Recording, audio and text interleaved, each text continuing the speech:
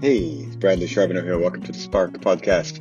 I just want to give a quick update on September 2019 as we are midway, what day is it, 9th or something, midway into Spark. And I have 3 quotes from 3 mothers. Well, there's a couple of fathers in the group too, but 3 mothers that I'm not even looking at notes. It's just this stuff is so on my mind because it's making such an impact that I wanted to share it with the Spark Podcast. First of all, there is a mother who said, and again, I'm not looking at notes, I'm just going to paraphrase, something like, I get to be the fun mother. She said she's usually the strict one who enforces the rules, and she's the serious mom, and dad's the fun guy.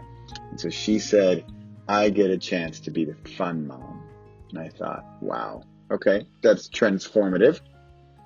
Next up, we have a mother who has a son's story that is so powerful that she and he just have to share it. And I'm not taking credit here, but I hope that I am part of the credit in getting their story shared. Wow. So it might not have been shared had they not done Spark. Now it's going to be shared because they're involved in Spark. Pretty cool, right? And then last but not least, a mother and her daughter, she was asking, how can I be more engaged with my daughter? And we were talking about success. What might success of a Spark Campfire, a book in a month mean?